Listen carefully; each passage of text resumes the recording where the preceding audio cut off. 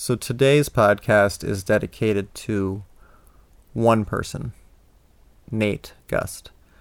I'm doing this because even though he's been a guest on this podcast several times, I don't think he's heard a single episode.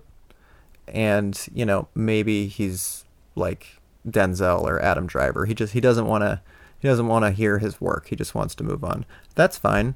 I've done plenty of episodes without him. He could just support a friend. So, this episode is nothing more than a dog whistle to him to see if he's paying attention. So, here we go. The movie Rush Hour 2 sucks. You know what my favorite kind of t-shirt is? The one with a loose, ragged neck hole. Hey listeners, do you want a recipe for a vegan buffalo chicken dip? Well, just text me.